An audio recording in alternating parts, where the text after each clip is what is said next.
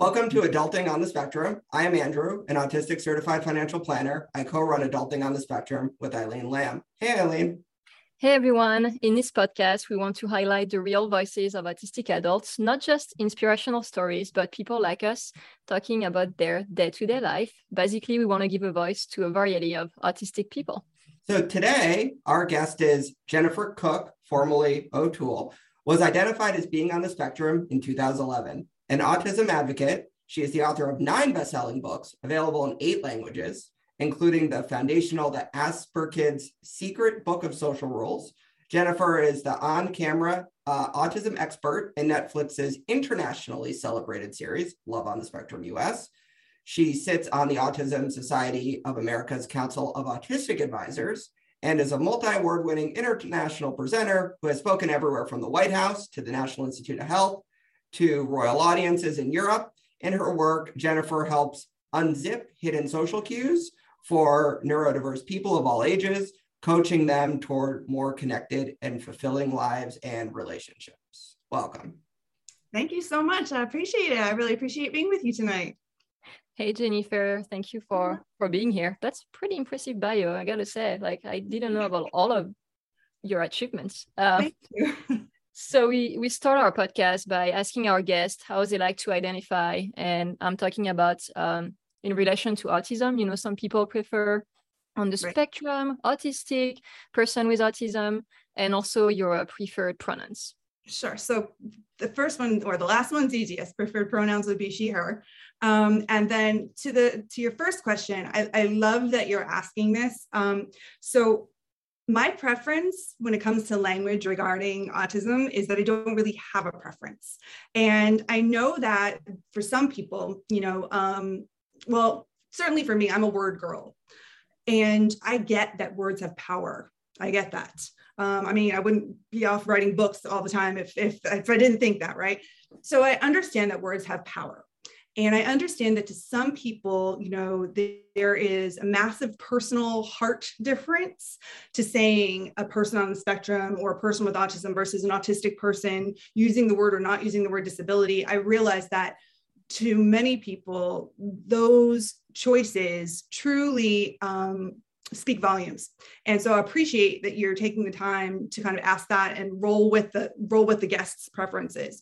One of the things I try really hard to do is to say, you know, to folks, if I will always do my best to respect their choices, you know, certainly if at the same time they won't mind that I'd rather get to the meat of whatever the question is or the discussion is. I think so often we get stuck in language in a way that makes it then difficult because we're trying so hard not to offend and we're trying so hard to be respectful that it can get difficult to really be able to be free and open with our questions when we don't understand something. And I really want it to be, you know, that ask me anything, as long as whatever you call me is a nice word, then I'm okay with it. Yeah, that's actually how we both feel. I'm gonna speak for Andrew here, but yeah, we like to ask people just because, you know, some people feel very strongly about it. But like, for instance, as long as, you know, it's respectful, I don't care how people call me. For myself, I use like on the spectrum. I even say Asperger's, which has become even more controversial. Right, I know, right? Yeah. So yeah, great answer. It's nice. Sounds like we're on the same page. Yes. Yeah. I would say the vast majority of our guests are they usually have a preference, but you know, they're usually, I find the vast majority of people are not what you see online. So they usually are a bit more inclusive and understanding when you talk to somebody. So and I think that's that level of respect. There was I have to be honest, I have been very, very lucky, very fortunate in that on social media, I really have only ever had one person since, you know, of late anyway, that I can think of, or that I can think of overall, be kind of negative online. And, you know, which is, I know, like, I can't go 20 minutes without a negativity. I feel really fortunate. I know. And I'm like, I realize I'm inviting it in here. I know, but, and one of the things that he was saying was about how, you know, the majority of people, you know, speak this way and want to have person first, et cetera, et cetera.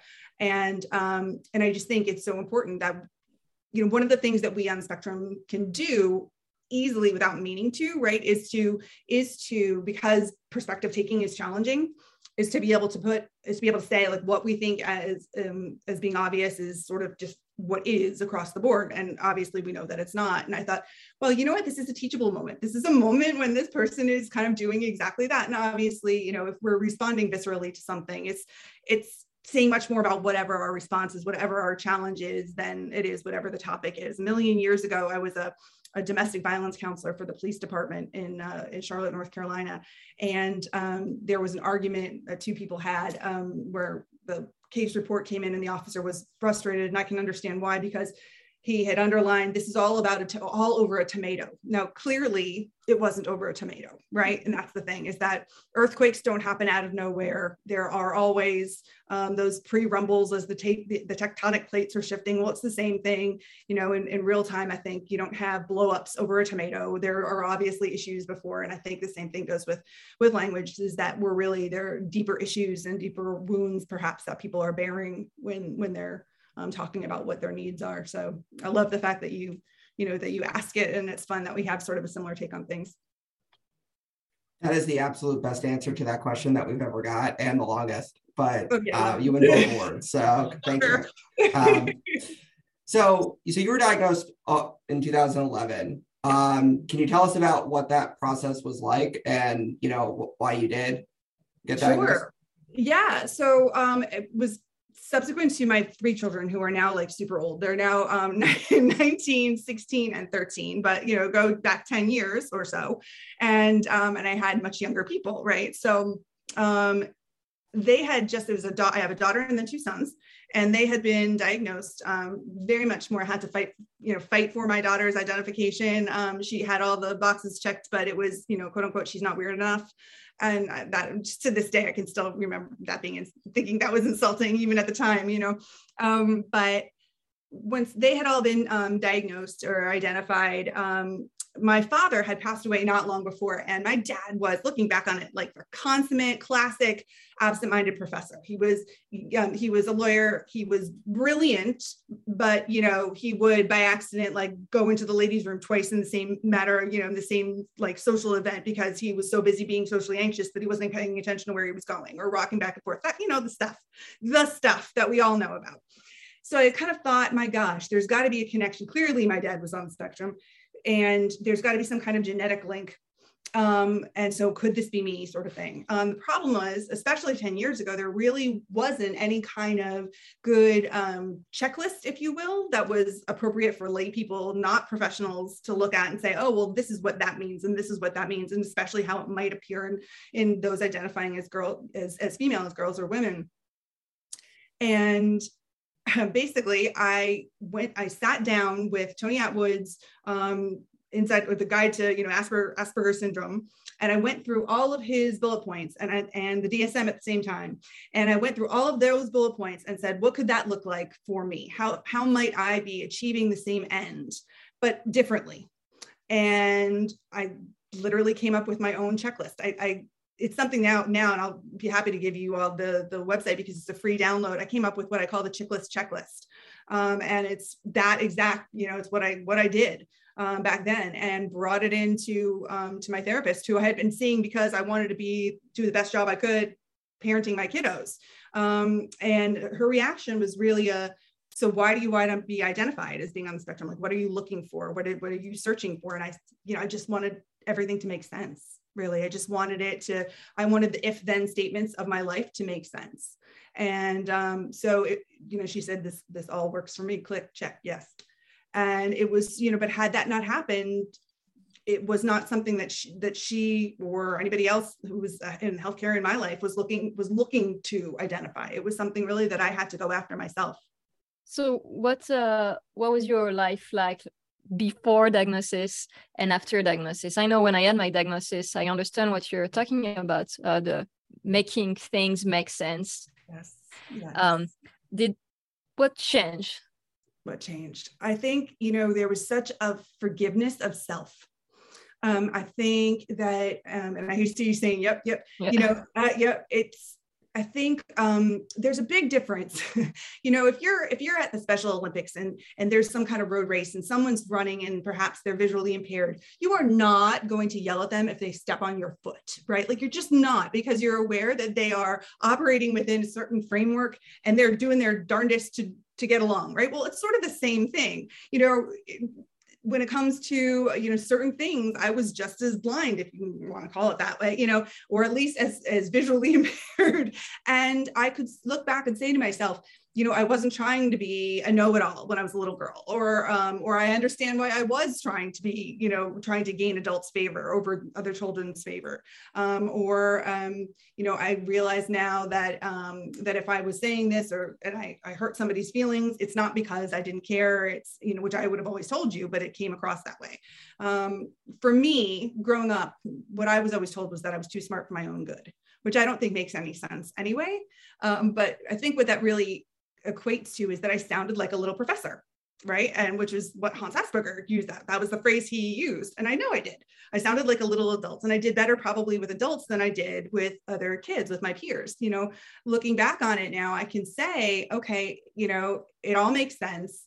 I can forgive and say, I knew I was a good person all along. I never was trying to step on anyone's toes. I was never trying to put anyone else down by trying to elevate myself. It was really just a person looking her whole life to try to figure out if A, then B, but what's B and what's A, So again, I look back, and as I mentioned, my dad having passed away before all this happened, I look and I think of how hard he tried to blend and to fit and to just make things easy. And they weren't for him. He actually passed away from lung cancer, and he started smoking when he was 13. And I know he was self-medicating. It was anxiety. It was social anxiety. My God, what if he had been born in a day like this, where he could have, either had access to pharmaceuticals that would have actually been able to be helpful, or, therapy or identification of some sort. So I feel very blessed to have that perspective and that insight.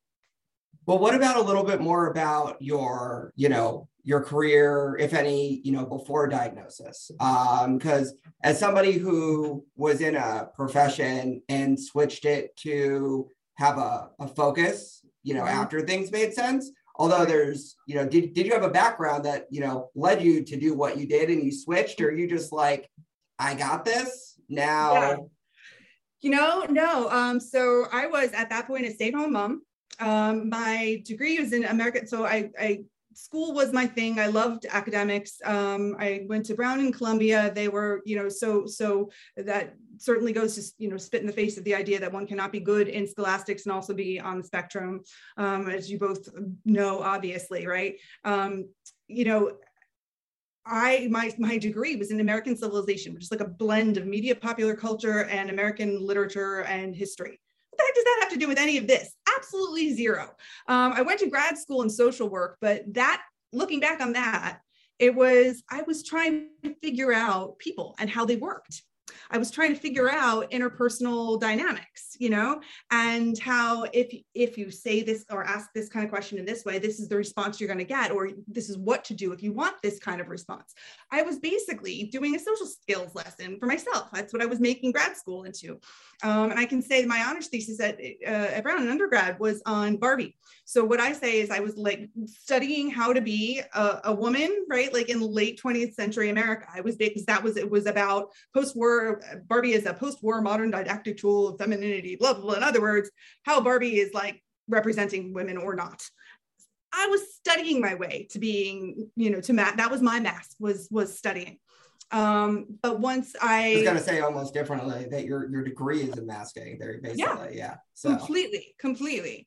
And so instead of intuiting things, I was intellectualizing them, but basically, no, after grad school, I taught a little while. I had been a domestic violence counselor. I taught a little while, and then I got pregnant, and I wanted to stay home when my kids were, at least until my youngest was in kindergarten. That was my plan.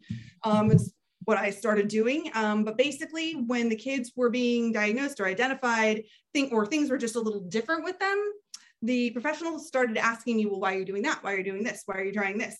And, sometimes that was in not accusatory way, but in a questioning kind of way. But more often than not, it seemed like it was in a, because that's kind of interesting. What's up with that kind of way? Which also eventually led to the whole me getting identified, because it made what they were doing and how they were acting made sense, I suppose, to me. But no, the truth is that I was asked, there's an expression, if 3 people say something to you in a short period of time, it's the angels talking to you. Well, I don't know about that. But in 1 week period, I had 3 people say to me, professionals in my kids' lives, say that I either needed to write a book or start a school. Starting a school was the funniest thing I had ever heard of, because I had, like I said, like, you know, what were they then? You know, 8, 5, and 2. I mean, 2-year-old. Yeah, sure. I'm going to start a school. That sounds, you know, doable right now, or what was within my wheelhouse, but I could sit down and write a book.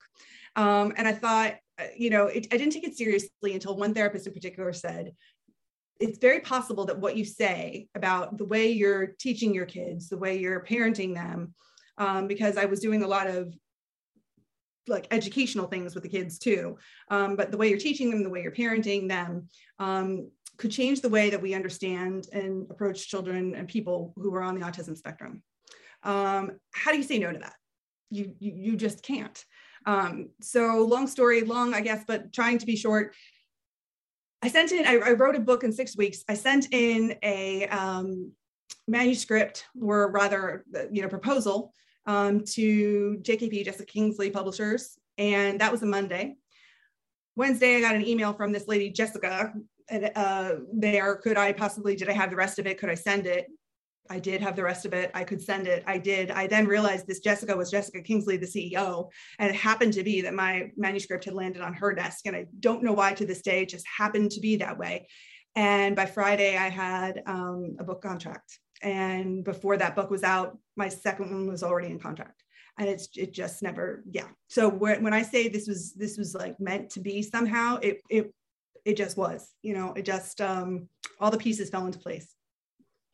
That's pretty incredible. I mean, as someone who's, you know, I have 2 books. I was published twice, and I know how hard it is to find a publisher or even just a literary agent. So, yeah, that's really impressive. And I see what you're saying when you say like it was meant to be.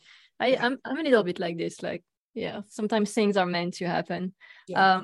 Do you have any advice for people who are looking to specialize in like a career and like really follow their dreams? Because for a lot of autistic people, I mean, I know I'm that way, where I need to be doing what I love. And, you know, you can say it's the same for everybody, but I think when you're on the spectrum, like you really have that one thing you're good at and you want to do, like what advice do you have for people who are looking to do the same as basically what you did? Yeah, you know, I think, and that's a great question. The truth is that what I did and what I do evolves so much. It has changed so much, yet there is a truth to it all. I think I'm an edutainer. I love to teach and I love to entertain. Background in the theater, I think that has made public speaking easy for me. So put it all together, and whether that is, you know, what I'm doing with the folks who are on Love on the Spectrum, or whether it was in writing things and doing, you know, lessons for my kids when they were little. For me, it's been about, like you just said, Eileen, knowing my strengths, knowing what I'm good at, trusting what I'm good at. Because I think we all do have a sense, just as much as maybe we've had a sense of what we're not so hot at and what our challenges are, you know, but knowing I'm in my zone when I am doing. And I also think that keeping enough variation in, because otherwise it's like you get that mental itch, that ADHD, like you've got to have enough change, at least for me, I have to have enough change from a little bit day to day, or else I just start to feel worn down. So it's that balance between finding routine and then also finding enough to be different. But I think if you can find, to simply know what you are genuinely good at, then you can find ways to integrate that into almost any specific career, I think. I think you got to be willing to, you have to be willing to listen and take feedback. That can be really hard. I think for a lot of us, it's very, very hard to disassociate critique of what we might do and critique of who we are. And they're not the same thing, you know? And that can be really hard to discern which is which. at least I certainly, I can remember very clearly in my second book, the Secret Book of Asperger's Secret Book of Social Rules. I really was just in the proposal for that. I was not doing a good job in the proposal because I was being a little bit mind blind. I wasn't taking the time to show as much as I needed to. And I almost lost the proposal for a book that is now sold almost 100,000 copies. Like, you have to stop and be willing to say, okay. And 99,000 more than you, right, Eileen? Stop. Not a competition. I think that what's important is that in that moment, my editor said, don't waste my time, and I could have just crumbled. And there was part of me that did want to hide under a desk and just like never show my face to the sun again. But what she was saying is, you're not giving me enough. You're not doing enough of a job here. You need to. When I did, 24 hours, I said, can you give me 24 hours to do a better job of this explanation in the proposal? And she said, yes, but that was, 24 hours later, she was like dancing on the ceiling going, this is going to be one of the most fundamental books we have. Okay. But I think in that moment, had I crumbled or had I crawled away, which I wanted to do, then it doesn't matter how good of an edutainer, doesn't matter how good of a speaker I am, doesn't matter how good of a writer I was, it would not have mattered for a lick.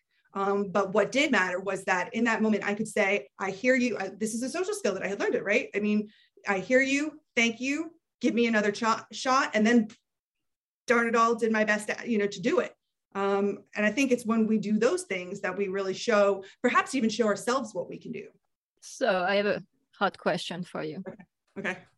You go by Cook, formerly O'Toole. Yes. So that means you've had some success or struggles with relationship. Can you share about those? Sure. And that's a very fair question. Yeah. And then I put the formerly O'Toole. Sometimes people don't say it anymore, which is just fine. But because my older books say O'Toole. And so, for a good while, people knew me as that. And now obviously, in personal life, I'm actually remarried. And so, so personally, it's neither of those names that I go by. But Jennifer Cook seemed like an easy transition. And yeah, absolutely. It was a very hard time in my life. I was divorced 5 years ago. And I have to say that I do think it's entertaining that both times that I've married somebody on the spectrum. So yeah, I think that's telling, maybe it's for me that I'm used to, I know there's an unknown quality. I think that, I know that in the show, a lot of people have asked, well, does it have to be, or did it have to be that people were going to marry or date somebody on the spectrum? And absolutely not, right? I do not think by any stretch of the imagination that if you're going to have a successful relationship and happen to be on the spectrum, that you're going to have to be with somebody who's on the spectrum. But clearly for me, this seems to be a thing. And I think probably if we want to get into the psychobabble, I'm sure it has something to do with my father having been on the spectrum. And, we can go all the way back into my childhood, right? But I think that for me, had I had to come through that time a breakup and then being by myself and then getting remarried without really understanding who I was, I can only imagine how much harder it would have been. So I'm very grateful that I had that under my, beforehand. And I'm very grateful that my kids have grown up knowing who and how they are as well. And I think that's helped them to be forgiving of the human beings that their father and I are. We still have a very good relationship, which I'm very glad of.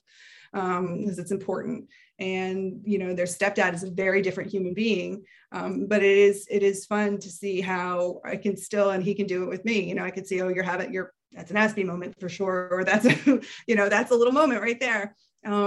It's a very much of a yin yang experience. And I like that. So, yeah. I don't know if that answers your question, but. No, that answers it perfectly. I've been waiting for somebody to ask me that. Nobody ever has. So I've been waiting for that. So there you go. Yeah. Yep. That's funny. Seems like such a I know. Question. Because you're on the spectrum. I know. Yeah. What is obvious, right? I know. Need to know. So yeah, it's there, especially if I'm giving dating advice for Pete's sakes. Well, I mean, but you also weren't giving dating advice when you first got married. So what better way to learn from somebody who's failed and then learned how to succeed in a lot of ways, right? Well, I'd like to think that I didn't fail. In fact, I would say that I didn't. I would say that I had a really successful relationship with another human being. And that means that that other human being is also probably not perfect and probably very human. And so the best marriage I could have would be something that's always going to be in relationship to that other person and then what he is able to do or not able to do or does or doesn't do. So I think that failure would have come if I had not taken care of myself and not taken care of my children. But I think, and so I don't think that that's failure. That's a lot of words for saying the best decision for your happiness was to find somebody else who would make you happier and not stay in a bad relationship. Got it. You got it. Okay. Sorry, it took me a little while to follow, so I just wanted to make sure I was translating that for other people too, and also understanding it correctly. And I'm glad that you did. And I'm glad that you did. And like I said, I try to do it in a way that is respectful anyway, because I think that everybody grows after experiences like a divorce.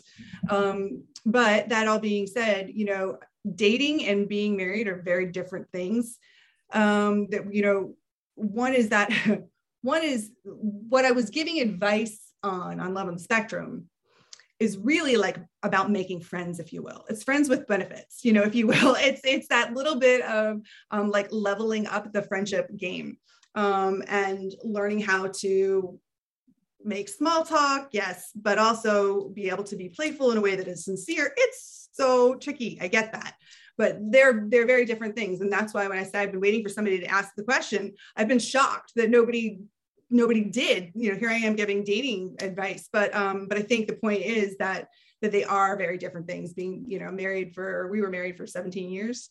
So a long while. But I have to say that I am definitely in love with and married to my best friend now, and my daughter says it's proof that you can marry your celebrity crush because I met him through my autism work and he was a fan. So there you go. So you worked with Netflix. There was a show that, again, Love on the Spectrum. I mean, a lot of people have, seen it, spoken about it. Can you tell us what, positive, surprises that you saw, going into it, like, or also too, what was wrong, but tell us just like positive, like good and bad, and this is more from like the actual behind the scenes, like not with the people, but with like Netflix themselves. Like, what did you experience? How were they? So my experience has been with Cian O'Clery, who is the producer and the director rather. He was the director of the series when they were in Australia as well. And I had watched it in Australia. I was very impressed with it, I have to admit. And when they brought it here, he was still in charge. Netflix had picked up the Australian series and then worked with him to decide that they wanted an American series. So I didn't have to, I didn't know I was interacting with Netflix until after the show came out, we were doing publicity. But because then I'm working with the Netflix marketing team and things like that. However, I didn't realize how that my original work that they filmed, that Cian and the team filmed, had to be evaluated by and okayed by Netflix beforehand, or before basically I got the job. I thought I already had the job. I didn't even realize that tells you something, because I had been flown to actually to Nashville. I had a great experience. That's the truth. It sounds, like, I don't know, like I wouldn't even believe it myself, but Cian did such a great job of trying to show a diverse representation of the spectrum. And I don't mean that necessarily in like the terms of, would he have loved to have somebody of every shade and hue, or of every representation, when it comes to representing the LGBTQ plus community? Oh my gosh. Of course, if we could have had more than 6 people too, that would have been enormously wonderful. What he focused on doing as far as diversity was trying to show a diverse spectrum. In fact, there was I will say, having watched the show, and I was trying to avoid it, but then like you're coming on the podcast, so I can't avoid it any longer. And then my wife's like, yes, because she loves, no offense, trash reality dating TV, and so we hadn't seen it yet. And so I will say that we both commented that the diverseness that you're describing, we do feel was done really well. Like there was obviously like a lot of effort put into it. And I'm sure people are complaining somewhere about lack of it because people do. But I was very impressed with, you know, the diversity from just, again, like, you know, because it is a spectrum, and just from, you know, to the extent it also, it seemed like it was done really well. I couldn't think of like, oh man, like maybe it's like that type of or something, like didn't really, you know, come to mind. So that was. There's a phrase that I have heard before, autism porn. And, you know, the idea being, right, that it's like some kind of voyeuristic, just, you know, like, let's all watch the autistic people now, right? And what I loved was that this wasn't that. I don't watch like trash reality shows. It's just not my thing, but I have no judgment on those who do, but I wouldn't have wanted to be part of one. Does that make sense? It does. It does. Like, I couldn't have looked at myself in the mirror, because I really would have thought, geez, everybody thought I sold this, you know, and I couldn't have done that. What was pretty cool though was, you know, getting to travel, getting to do the work, getting to, you know, pop into these real families in these real homes where people are genuinely about to have these super important life moments, and getting to be part of that. That was pretty dang cool. The only stressful moment that happened in the whole thing was getting ready for one filming or one scene, and the outfit that I had on had flowers, and apparently couldn't have flowers because of some filming technical something couldn't have. And so we had to run to a TJ Maxx at 9:00 in the morning in LA to try to find clothes to stick me in, that I ended up getting dressed in somebody's driveway.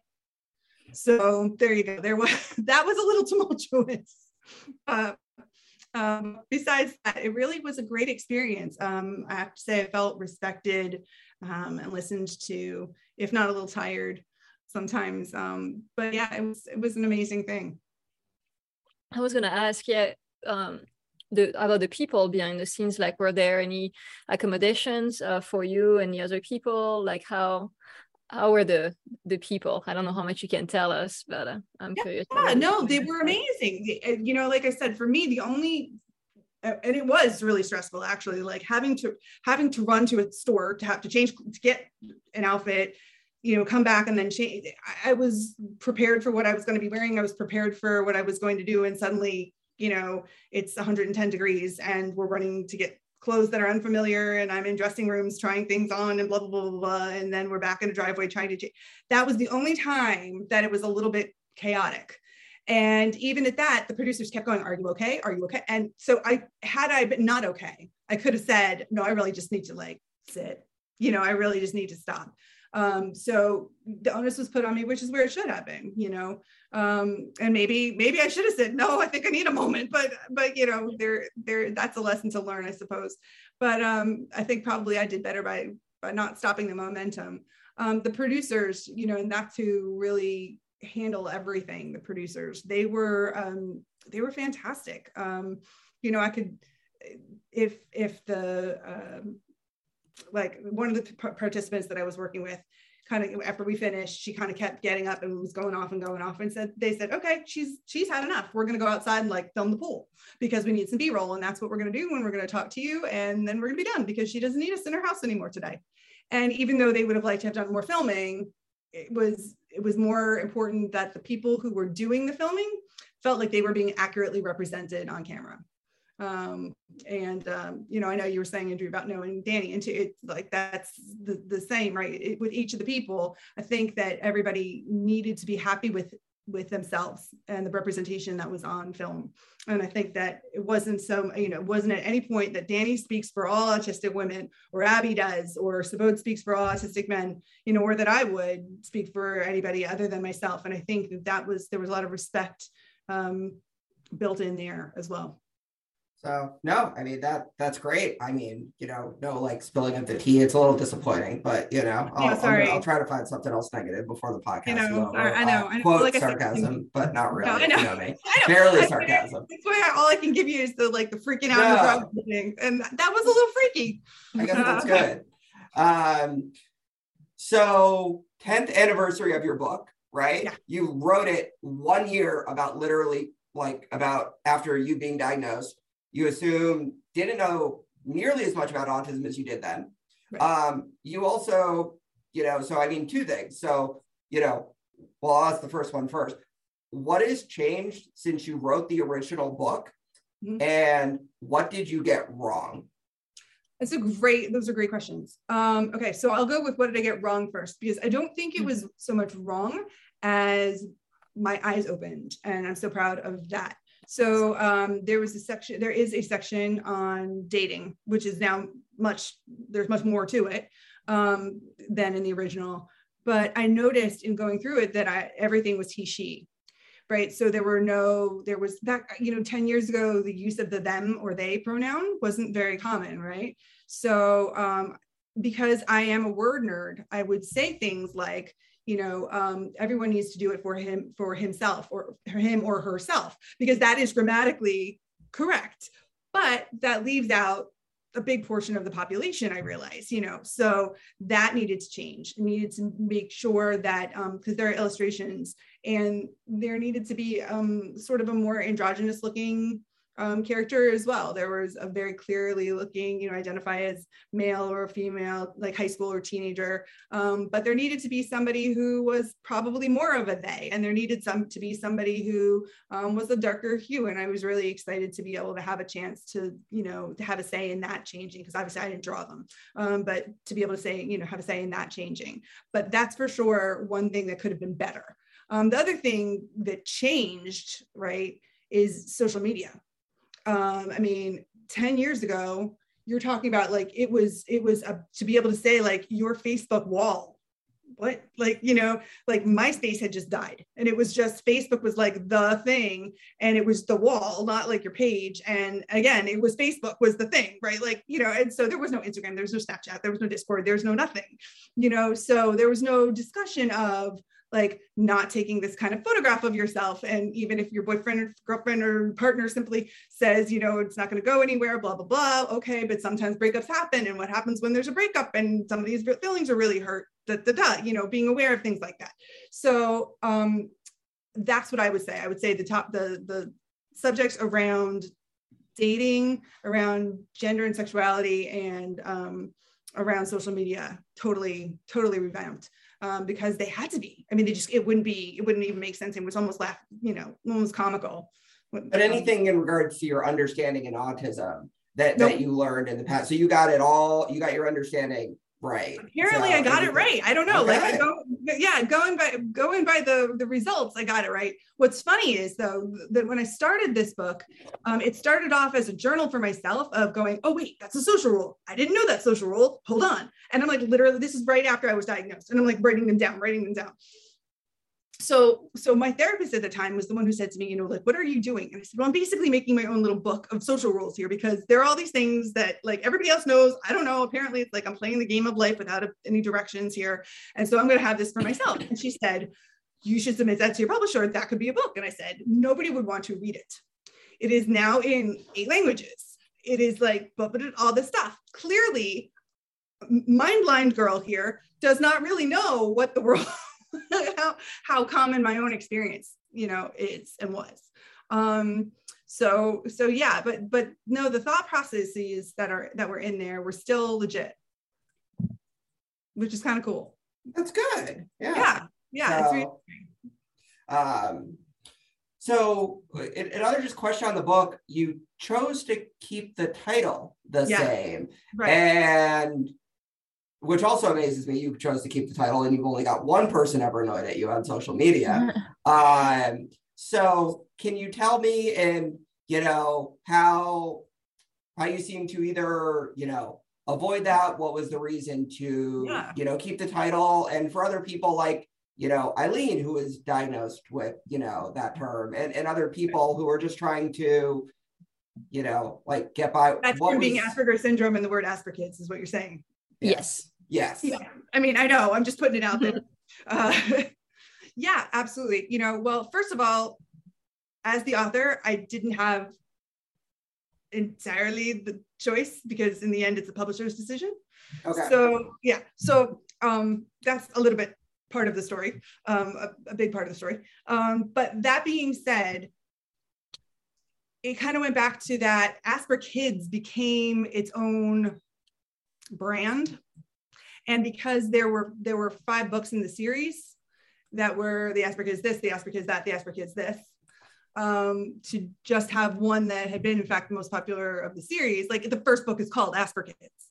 So, you know, it's part of a collection, if you will. So the interest from the publisher in removing that altogether was not there. So that really, I didn't really have an option, but I came to be okay with it because, you know, it really did end up being more about sort of a movement or like I said, a brand that meant something different to people. And I'm cool with that. I'm cool with that part. Yeah, I would have, I mean, if I had had my druthers, I probably would have changed it, but then it would have been a totally different book and people would have been like, what the heck? It wouldn't have been the 10th anniversary of something. It would have been its own, like a new book altogether. So do you have any dating advice for people, whether, I mean, I'm sure you do have a lot, especially maybe people who are coming out of a relationship or marriage, like getting back into dating? Yeah, you know, I think that, and getting back into dating is such a different thing too, right? But yeah, I think that being able to take your time and know yourself truly is above and beyond the primary thing. Because I think where you get into trouble is when you find yourself in a situation that you're looking for completion in another person. Because when that happens, you know, what's that old expression? If you don't know what you stand for, you'll fall for anything. It's that same thing, right? If you can be put up on a pedestal, the pedestal can be ripped out from underneath you too, just as fast. And you go flying down to the ground, fall flat on your face. You know, I think that it really, when it comes down to it, it's building on a foundation of friendship. And that's why the skills that, and I'm not saying you have to be friends with someone beforehand, but when it comes down to it, you've got to be able to be friends with somebody as well as lovers. And if you can't be, it's not going to work, you know? And so that's why I think that those quote unquote secret social rules of, you know, slow sharing, revealing little bits about yourself, not all at once, but taking your time, looking for common interests, but being okay with trying things that are outside of your comfort zone. You know, looking in conversation to do what you all do here, which is, you know, open-ended questions. Tell me more about this, as opposed to creating interview situations. That's like the worst thing you can do, right? When it's just da da da da da da da da da, as opposed to having a dialogue. And targeted open-ended. Like, what do you want? What do you want to be when you grow up? We're super open-ended, right? It's very hard for us, but we're asking like more like leading than open-ended. I just want to clarify because I know what you mean. The tell me more. Yeah. Yeah. Use the tell me more thing. Like, tell me more can always get you more. It always going to take you further, because you're trying to get someone to like paint a picture for you, because the more that they can show you about what's going on in their mind, the better you are going to be able to relate to it and ask more questions and have more of a follow-up. And the reality is there's nothing you can say, not one single thing that you can say that's going to make you more interesting to that person than if you can get that person to talk about themselves and can find interesting things about what they're saying and can find interest in what they're saying. Because if we feel like we are being paid attention to, seen and heard, then we're going to like that, whomever is making us feel that way. And that's like the key. That's, you know, the ultimate. Look, everything is hard before it's easy. We know that, right? And we know the body language can be tricky. It's like this. It is like a whole completely different another language. But I think that if we can be interested by being, or be interesting by being interested, we can remember the simple fact that in ancient Greece, Hygeia, who's the goddess of cleanliness, is best friends with Aphrodite, goddess of love. I don't think this is by accident. I think, you know, some basic hygiene never hurt anybody, right? You know, manners and the doorbell rings, sorry. Keeping manners together and complimenting when we think something. When you think something that's complimentary, except for perhaps about someone's body shape, because that is not something we talk about in the beginning for sure, right? But a compliment, when you think it, to say it, I think that goes a long way. And how very autistic of you to have a trained doorbell, by the way. So I appreciate that. that. That's someone leaning on the doorbell. Even though my whole family knows that no one should be ringing the doorbell right now. No one is answering the doorbell. So that's great. It did sound like a train. Yeah. Yeah, no, I thought you had a trained doorbell and it was like on purpose. Yeah, like that was no. the sound. No? I know you, no social media 10 years ago. I mean, not really, it was different back then, but are you on social media now? And if so, where can people find you? Sure. So Instagram is probably the easiest way for everybody, I think, right? So it's just at Jennifer Cook _author. And on Facebook, it's the same thing. It's Jennifer Cook author. And I try really, really, really hard to respond to as many messages and questions as I possibly can. And it's becoming a little bit impossible, but I am trying. So people should definitely feel free to at least reach out. Awesome. So we're switching it up, but so I'm asking the quick fire questions, which is frustrating because usually I try to throw in some like really random ones that throw off Eileen, and so now I don't get to do that this time. So so again, we just ask some like questions like just what comes to your mind, like quick, like don't overthink this, right? Impossible task. So so we're gonna go. Do you have a favorite author? If so, who? Other than yourself, of course. Yeah, definitely other than myself. Okay, so growing up, it would have to be, two. It would be Lucy Maud Montgomery for Anne of Green Gables and Laura Ingalls Wilder for All the Little House on the Prairie books. Rock, paper, scissors. I seem to go with rock, so apparently rock. Favorite alcoholic drink? Okay, as long as it has a strong flavor that is not necessarily the alcohol, like Bloody Mary, love the mixer. Margarita, love the citrus. So hide the liquor part of it and I'll be happy. Okay. Oh no, wait, no, my favorite is Bee's Knees. What's that? Yeah, what's that? So it's from like the 1920s and it is gin and honey syrup and something else that I'm forgetting. It's not very complicated, but it's delicious. You have to look up how to Bee's Knees. I've only gotten it at like really good restaurants where you've got a really good bartender, but if you are, it's good stuff. What is your favorite fictional portrayal of autism in the media? I will tell you the honest truth is that I have not watched many. I can't. It seems like, I guess when you're living it, to watch entertainment that represents it, isn't so entertaining. And so it can be a little bit tiresome and tiring. So I have to admit that I haven't really watched much. When you were a child, what was your dream job or what did you envision you would be? Okay, one of two things, an author, seriously, or a dancer. Possibly a Rockettes, but it was a Rockette until I realized if you did the Rockettes, then you could never do a solo. So then maybe not the Rockettes, but yes. I danced for 20 years. That was one of my loves growing up. So, can you still dance? Can I still dance? Heck yeah! Still boogie. Yeah, I don't have it. I just have to make up excuses now. I don't have I have to make up excuses not to dance. I'm the worst. So that's the same. Yes. No coordination. Oh no. I wasn't diagnosed with autism again until later, but our fourth grade teacher wanted the whole class to do an Earth, Wind, and Fire, performance for the talent show. And there were me and two other kids, at least one of them was almost presently autistic. The teacher didn't know, he just knew I couldn't dance or sing or do anything. Right. So he had us, I thought it was the coolest thing ever. He got us sunglasses and a shirt that said like security and a hat. So I just got to walk out in front of the stage with my arm crossed and I just stood there the whole time. Oh, it was the best. And I thought it was so cool. So kudos to him for being so inclusive, for the people who couldn't, do that. That was really creative. Yeah. Oh, I love it. Yeah. Cool story. For real. Yeah. So, well, thank you so much for joining us. Yeah. Oh, it's my pleasure. I love the questions. You guys ask great questions. Thank you. Thanks.